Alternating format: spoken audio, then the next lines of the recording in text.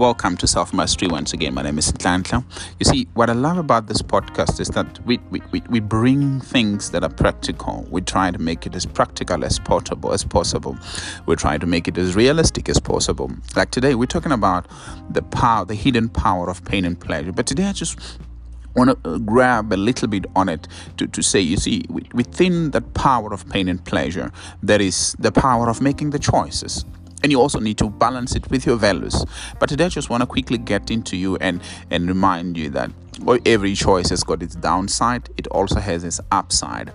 But for you to understand whether you're on the downside or you're on the upside, you also need to understand that you need to deal with your threshold. You see, your pain threshold, your excuses threshold, your risk-taking threshold, and so on, so that it can actually increase your capacity of becoming the best version of yourself. Otherwise, you'll remain right where you are and not move forward.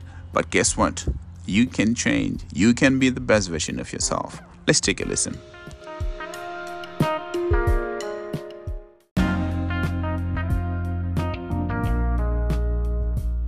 I had the pleasure of attending one seminar over the weekend, and they kept talking about the importance of one keeping a journal to motivate themselves and to maintain the discipline. And I want for you to talk about the power of choice, to say, do you think that it also has a play, if we can put it in that way, and it's a contributing factor to say that when you choose to say, I'm going to keep writing my end goals, for example, to continuously remind myself that I need to do this. Do people understand the power of choice? I don't know if they do. I don't know if they do, but I think everybody knows that we've got the freedom to choose. But in terms of how powerful that freedom to choose is, it's different. Let me quickly talk about journaling as well. It's something that I didn't really grab quite a lot until I got a coach, and I had a lot of people, and people talk about it. Successful people talk about journaling. Every day they wake up in the morning and write 5 important things that they need to do before they go to bed. They check all those 5 things if they were done. It's possible that you can write and not do, but this is what happens when you write. It's like somebody is speaking to your mind when you write, and you don't write only, you write and read it out loud. That's when you feel like it energizes your brain to a positive side to say, let me do it. But when we talk about your choice, when you wake up in the morning, you're given an opportunity to make the choice about your goals, about your desires, about everything that life presents in your life. You have the choice to decide how you even respond to the things that happens. But here's the thing: the choices that we have got 2 sides to it. It has got the downside and it's got the upside. The downside of our choice is that most of the time when we presented with circumstances that also induce power or pain, so to say, your brain will say, don't go into that thing, and don't do that. Please don't do that. Do you remember how it worked out last time? But then the upside of it will say, look, you failed last time, but you learned a lot. It didn't work out last time, but you came out stronger. You went into this situation. You went to present. This lady that I'm talking about told me that before she gets that deal that pays off for a year, she would make proposals and go and make pitches to 5 to 7 different companies. And 5 or 6 of them would actually reject, but 1 would say, yes, let's do that. So she now she knows. She said in the beginning it was very painful when you go to one person and then they reject you. Like, should I go back again to another one? No. But then she realized that when one says no, they give them the negatives of the presentation and then they go and add it as a positive. So that's what happened. When you fall, you take it as a positive. How did it fail? How did it fail? And then you attach it to the big pleasure that is coming over the end, the reward that is coming at the end. So our choices are not usually measured against the pain and the pleasure. In most cases, they are measured only on the side of the pain, and then we forget the pleasures. And that goes with our values. Most of our values are very negative. We've got fears, we've got these negative energies. So we are pushed and propelled on the negative side of our lives instead of looking at the positive side of our lives and the benefits that would come beyond ourselves. So the first lesson, just before we go to the break in the first 15 minutes, is that power and pleasure actually can coincide. Yes. And that it's a question of people choosing to stop thinking only on the negative as opposed to, and also that one needs to resort to slavery for a reasonable reward. Yes.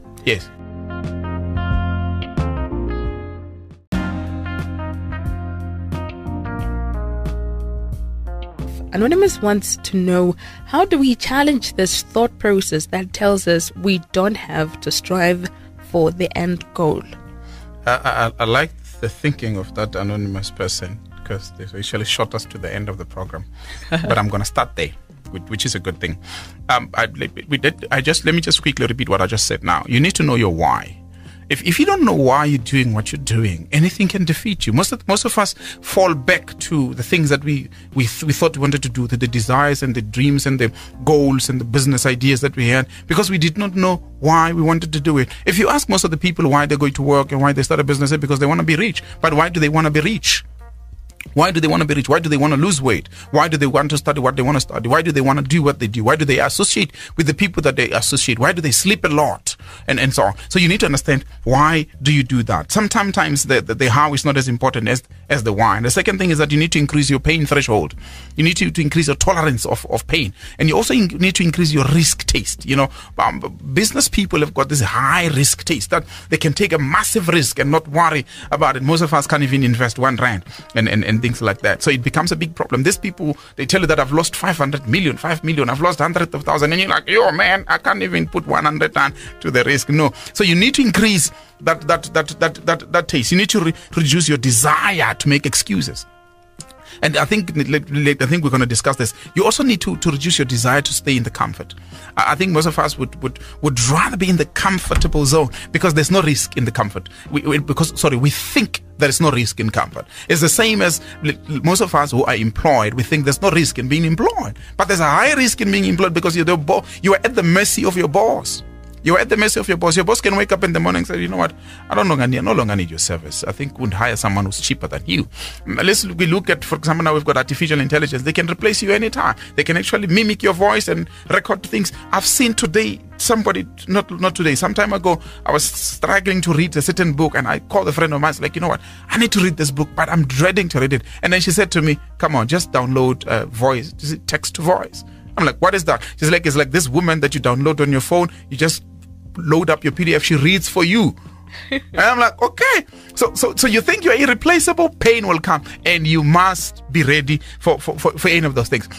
Comfort robs people of their potential. It robs people of the good things that would actually come in their lives. It also blocks creativity. But when you get on the pain side, which is the uphill, it increases creativity. It increases pleasure. It increases fulfillment. It increases the opportunities. It increases the odds of winning. It increases the odds of success. I want for us